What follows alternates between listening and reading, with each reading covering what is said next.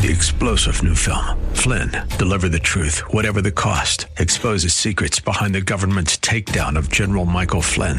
Flynn knew what the intel world had been up to. He ordered the first audit of the use of contractors. This set off alarm bells. He told the truth. He was the most dangerous person for Donald Trump to hire. They had to get rid of Flynn. Flynn, Deliver the Truth, Whatever the Cost. Available now. Watch it today. Go to salemnow.com. salemnow.com. Pastor Keith Crosby of Hillside Church. Some look at this passage and say, well, that means women can't teach at all. But that's not what the passages are saying here. It's not what 1 Timothy 2:11 through 15 says. Because you have this Titus 2 passage that we just talked about. They're to teach the younger women. They're teaching.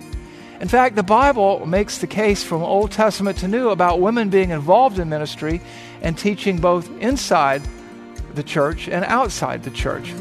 I can see the promised land, though there's pain within the plan. There is victory in the end. Your love is my battle cry, the answer for all my life. Every giant will fall, the mountains will move, every chain of the past you've broken into. All the fear of the lies, we're singing the truth, that nothing is impossible with you. Oh, nothing is impossible. Well, hello and welcome to today's edition of the Grace to Live radio broadcast with Keith Crosby, Senior Pastor of Hillside Church in San Jose, California. We are so grateful that you've chosen to spend time with us today on the program. And as always, we would encourage you to follow along with us in your Bibles if you can. On today's edition of Grace to Live, we are continuing with Pastor Keith's series entitled Church Matters. So if you have your Bibles, please turn with us today to the book of 1 Timothy, chapter 2. Now here's Pastor Keith with today's study. I remember the birth of my first daughter. Shortly after 4:08 a.m. in the morning, I held that baby in my hands, and from that moment on, I knew that I would move heaven and earth to provide for her and my wife, Terry, to protect them and to shepherd them. And then along came my second daughter. That was a little bit of a different scenario. I remember the day the doctor told us that we were having a boy, Dr. Hahn. And we were surprised and we were pleased, and it was all good. And as time went on and the day drew near, one day Dr. Hahn came to me and he said, I have something to tell you. And at first, I was a little nervous. He said, I'm afraid you're going to have a girl. Well, we had already picked out boys' names, and we were all locked and loaded and ready to go for a boy. But then I looked at him, and I could see that he was concerned, maybe a little disappointed. I don't know. In his culture, I think they valued boys more than girls. And I said, Dr. Hahn, no worries. I'm all trained on changing girl diapers. We have a ton of hand-me-downs, and it's all good. And then I thought to myself, why wouldn't I want a girl? That was God's best for me. Why would I choose to see the glass as half empty rather than all full? Which brings us to our text today. 1 Timothy 1, verses 18 through 20, all the way through chapter 2 and into and as far as chapter 3, verse 15. And I'd like to read that for you now to set up our talk today. Our message is entitled Church Unlike the World. It's part 3 in a mini-series of Church Matters. It's about corporate worship, and it's about making a countercultural statement for the glory of God and the good of others and our own growth. So let's read together 1 Timothy beginning in chapter 1, verse 18, and we'll read this big block of Scripture so that we can have the context for our whole discussion. Verse 18, this command I entrust to you, Timothy, my son, in accordance with the prophecies previously made concerning you, that by them you fight the good fight, keeping faith and a good conscience, which some have rejected and suffered shipwreck in regard to their faith. Chapter 2, verse 1. First of all, then, I urge that entreaties and prayers and petitions and thanksgivings be made for all men, for kings and all who are in authority, so that we may lead a tranquil life and a quiet life in all godliness and dignity. This is good and acceptable in the sight of God our Savior, who desires all men to be saved and to come to a knowledge of the truth.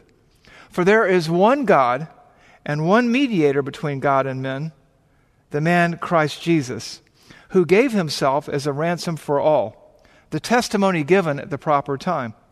For this I was appointed a preacher and an apostle. I am telling the truth, I am not lying, as a teacher of the Gentiles in faith and truth. Therefore I want men in every place to lift up holy hands without wrath and dissension. Verse 9, likewise I want women to adorn themselves with proper clothing, modestly and discreetly, not with braided hair or gold or pearls or costly garments, but rather by means of good works, as is proper for women making a claim to godliness. A woman must quietly receive instruction with entire submissiveness. But I do not allow a woman to teach or to exercise authority over a man, but to remain quiet. For it was Adam who was first created, and then Eve. And it was not Adam who was deceived, but the woman being deceived fell into transgression. But women will be preserved through the bearing of children if they continue in faith and love and sanctity with self-restraint. Some translations say self-control. Chapter 3. It is a trustworthy statement. If any man aspires to the office of overseer, it is a fine work he desires to do. An overseer must be above reproach, the husband of one wife, temperate, prudent, respectable, hospitable, able to teach. Verse 12, deacons likewise must be husbands of only one wife and good managers of their children and their own households. Verse 14, I am writing these things to you, hoping to come to you before long. But in case I am delayed, I write so that you will know how one ought to conduct himself in the household of God, which is the church of the living God, the pillar and support of the truth. Today, we will be digging into one of the most controversial, and some would say complex passages in the New Testament. And what we want to do today is to have a very serious conversation about what this says about church matters. Because too many today approach it unseriously, and they seek ways to ignore it, to downplay it, to demean it, and to just go around it. But you can't, because this is the Word of God. I was at a pastor's conference in Las Vegas about 2 years ago, and someone handling this topic did so in such a cavalier way, he greatly, would say, offended the God who wrote this text, because he did not handle it as carefully as he should. That's what we want to do today, to handle it carefully. To do that, we're going to take 3 steps. We're going to ask ourselves, what do these words say? We're going to ask ourselves, what do these words mean? And we're going to ask ourselves, so what do we do? You see, exegesis is our goal. What's that? Our goal is to read from the text rather than read our preferences or our prejudices into the text. Because church matters matter to God, and so they must matter to us. This passage has been increasingly challenged in terms of its Pauline authorship, in terms of its inspiration, in terms of its applicability to the 21st century, because in the 20th century, this passage was more and more out of step with the culture, more and more out of step with the world. But ours is to be a church unlike the world, a church unlike the culture.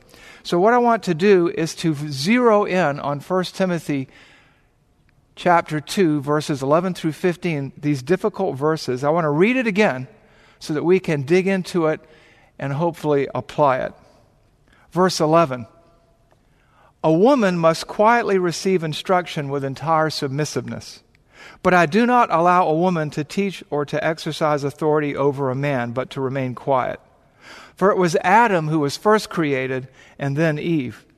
And it was not Adam who was deceived, but the woman being deceived fell into transgression.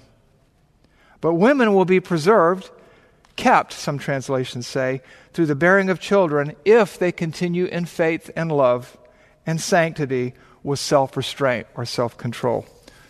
Wow. When you read that, this goes against the grain of our culture. This goes against the grain of our time. This passage goes against the grain of everything this world stands for today, doesn't it? But what are the words saying? And what do these words mean? Well, let's start with our first point in this message about what the passage is not saying. What this passage is not saying. There are a great deal really, of misperceptions about what this passage is saying, about what the thrust and the idea is. But let me tell you, what this passage is not saying is that women are somehow inferior to men. And the Bible doesn't teach that either. We see in Genesis, in the book of beginnings, from the very beginning to the end of Scripture, that the Bible values women. The value it places is high. We read in Genesis 1:27 this: So God created man in his own image. In the likeness of God he created him. Male and female he created them. That is repeated again and again. It's repeated in Genesis 5:2, and it says, in the image of God he created them, male and female he created them. Women are in no way inferior to men. That's not what this passage is teaching. It's not what the Bible teaches. Men and women are created both in the image and likeness of God. They have the same nature and essence. In Galatians 3:28, we see this reaffirmed by the Apostle Paul. Galatians is about all the confusion that these Judaizers brought into the churches at Galatia, where they taught you had to be a Jew, you had to become a Jew to become or to remain saved. You had to keep the law of Moses and have faith in Christ.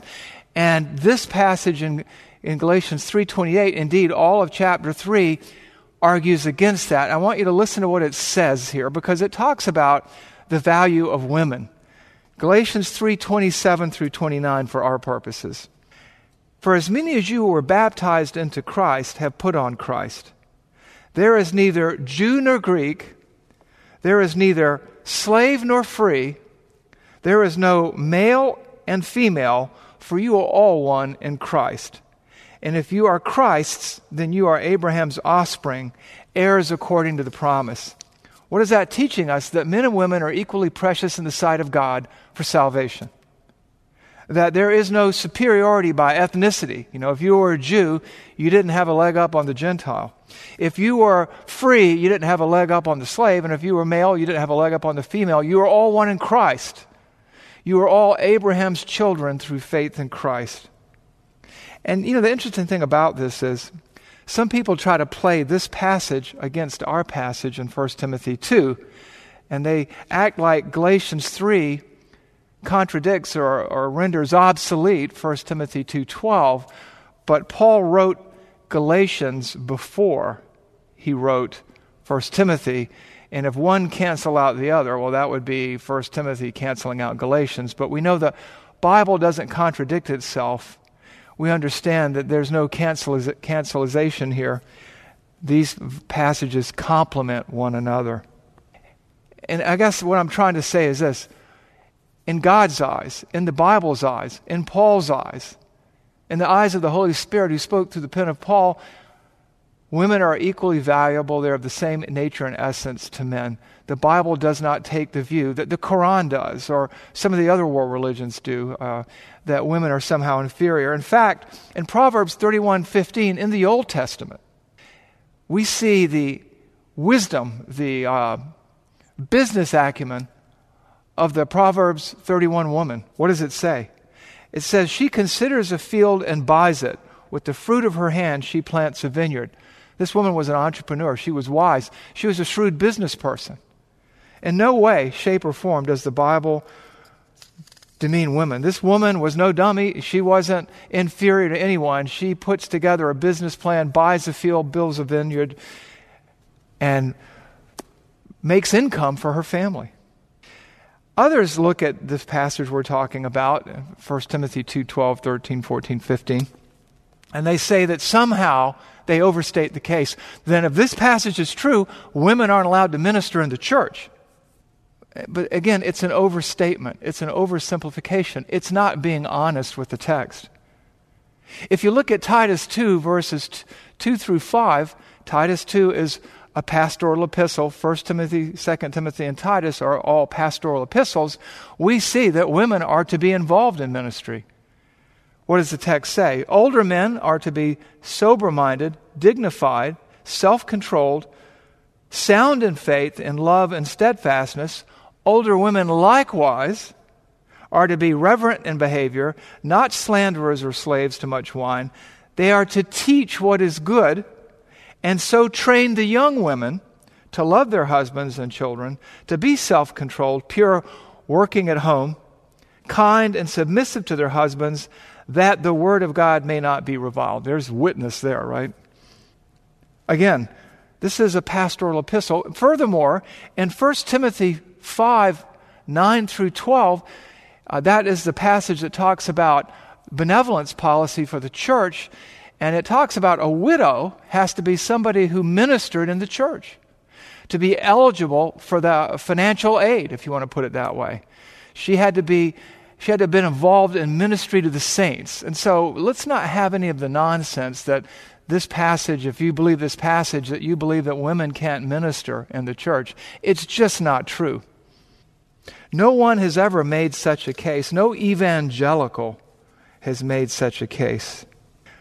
Some look at this passage and say, well, that means women can't teach at all. But that's not what the passages are saying here. It's not what 1 Timothy 2, 11 through 15 says. Because you have this Titus 2 passage that we just talked about. They're to teach the younger women. They're teaching. In fact, the Bible makes the case from Old Testament to New about women being involved in ministry and teaching both inside the church and outside the church. In Proverbs chapter 1, verses 8 and 9, also in Proverbs 6, we have the exhortation to the son not to ignore his mother's teaching. Let me read that for you. Proverbs 1, 8 and 9, from the beginning of Proverbs. Hear, my son, your father's instruction, and forsake not your mother's teaching. For they are a graceful garland for your head and pendants for your neck. Here we see the Bible has a high view with regard to women, with regard to mothers, with regard to their ability to teach in the proper circumstance and situation and context. God has afforded them a vital teaching role in the life of the people of God. Another misconception about our passage today comes from 1 Timothy 2:15. Some translations say that the woman will be saved through childbearing. And people try to disqualify the whole passage and go, look, you can't take this seriously because it's saying that you have to be pregnant in order to be saved. But you know what? The truth is this passage doesn't teach salvation by pregnancy. It's not the keep them barefoot and pregnant in the kitchen passage that some people try to make it out to be. If you know anything about the culture of the day, common sense would tell you that no one is going to suggest to a woman that she's going to be saved by childbirth. Why is that? Because in that Greco-Roman era, 1/3 of all births ended in the death of the mother. And so trying to sell that one in Ephesus or anywhere else in the Roman Empire would be a tough sell. Besides that, Paul never teaches anything like that anywhere in his letters. You won't find anything like that anywhere in the New Testament. Now, some people say that this means that women will be saved through the childbirth, because in the Greek, there's the definite article the there, the childbirth. And they say that refers to the coming of Christ, through the birth of the Savior who came through the woman, born of a virgin. That position is a minority position because it kind of doesn't fit in with the context so much there, because this is sort of after the childbirth. Now, others say that 1 Timothy 2:15 is a rebuttal of the culture of Ephesus. Remember, that's where the temple of Artemis was, the temple of Diana. And you had the Vestal virgins who were no longer going to marry. You had the temple prostitutes who were going to function outside of marriage. And so this was what was a rebuttal of that kind of thinking, that marriage and the home and the family was a good thing, not a bad thing. Also in that era was something of Gnosticism. It was an incipient Gnosticism that taught that sex was evil and that childbirth was not good. And Paul is saying just the opposite here, that everything that God has given to the woman is good. But the passage is not saying that men and women are not equal in nature and essence. The passage here in 1 Timothy 2, 11 through 15 is a passage that kind of lays out the roles and goals of men and women in the church and how they might differ, how they do differ. It's talking about church matters and ministry by the book. So let's be honest about what it is saying and what it isn't saying. And to be clear, let's move on to our second point, what the passage is saying, what these words are saying. And I want to focus on two verses initially, and that is 1 Timothy 2:12 and 13. I'm going to give you two different readings from two different translations. First, in the ESV, I do not permit a woman to teach or to exercise authority over a man. Rather, she is to remain quiet. For Adam was created first and then Eve. In the New American Standard, it comes across this way. But I do not allow a woman to teach or exercise authority over a man, but to remain quiet. For it was Adam who was first created and then Eve. Now, when you zoom back from this passage, call it a 30,000-foot view from altitude, what you do see here is this, is that there is some differentiation between the roles and responsibilities of men and women in the church. Now, people get pretty worked up over this. It seems that God is prescribing something different for men and different for women. And when people read this, some are embarrassed as Christians. Others accept it as God's will from God's word and they move on.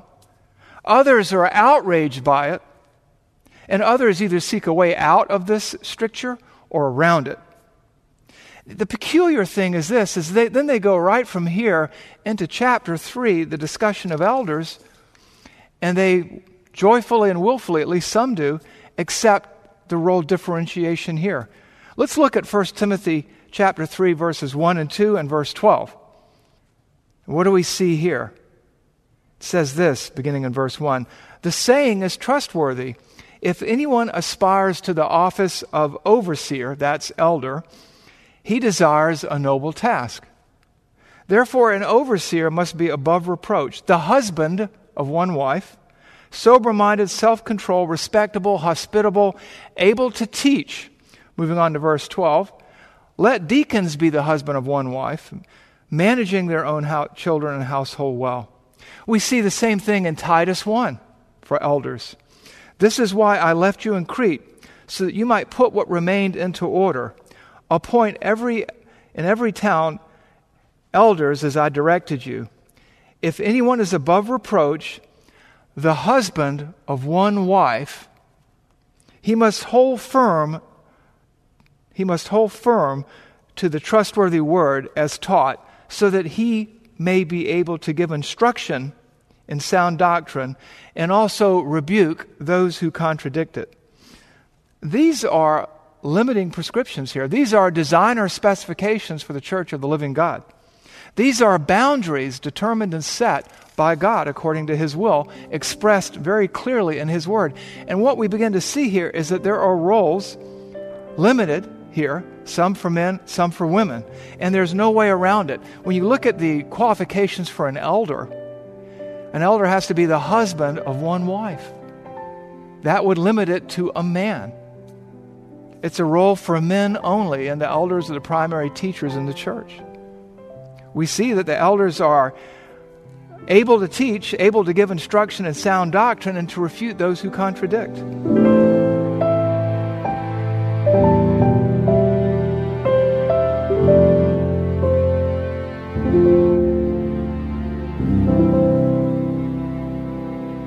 Pastor Keith Crosby with today's Grace to Live radio broadcast.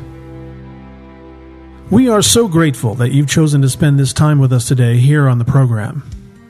And if you have questions about today's show, or if you'd like to hear more messages from Pastor Keith, then I would encourage you to visit our website, hillsidechurch.org. There you can listen to past sermons and other content from Pastor Keith just by clicking the Sermon Archive tab. And you can also find links to Pastor Keith's blog, as well as the Out of My Mind podcast. The website is also a great place to connect with us here at Hillside. You can find information on our service times, ministry opportunities, and of course you can browse our calendar of upcoming events. Again, all this and much, much more can be found by visiting our website, hillsidechurch.org. Well, we hope that you'll join us again next time on Grace to Live. But until then, I'm your host, Kevin Reeves, and on behalf of Pastor Keith and everyone here at Hillside Church, it is our prayer that the Lord will richly bless you, and thanks for listening.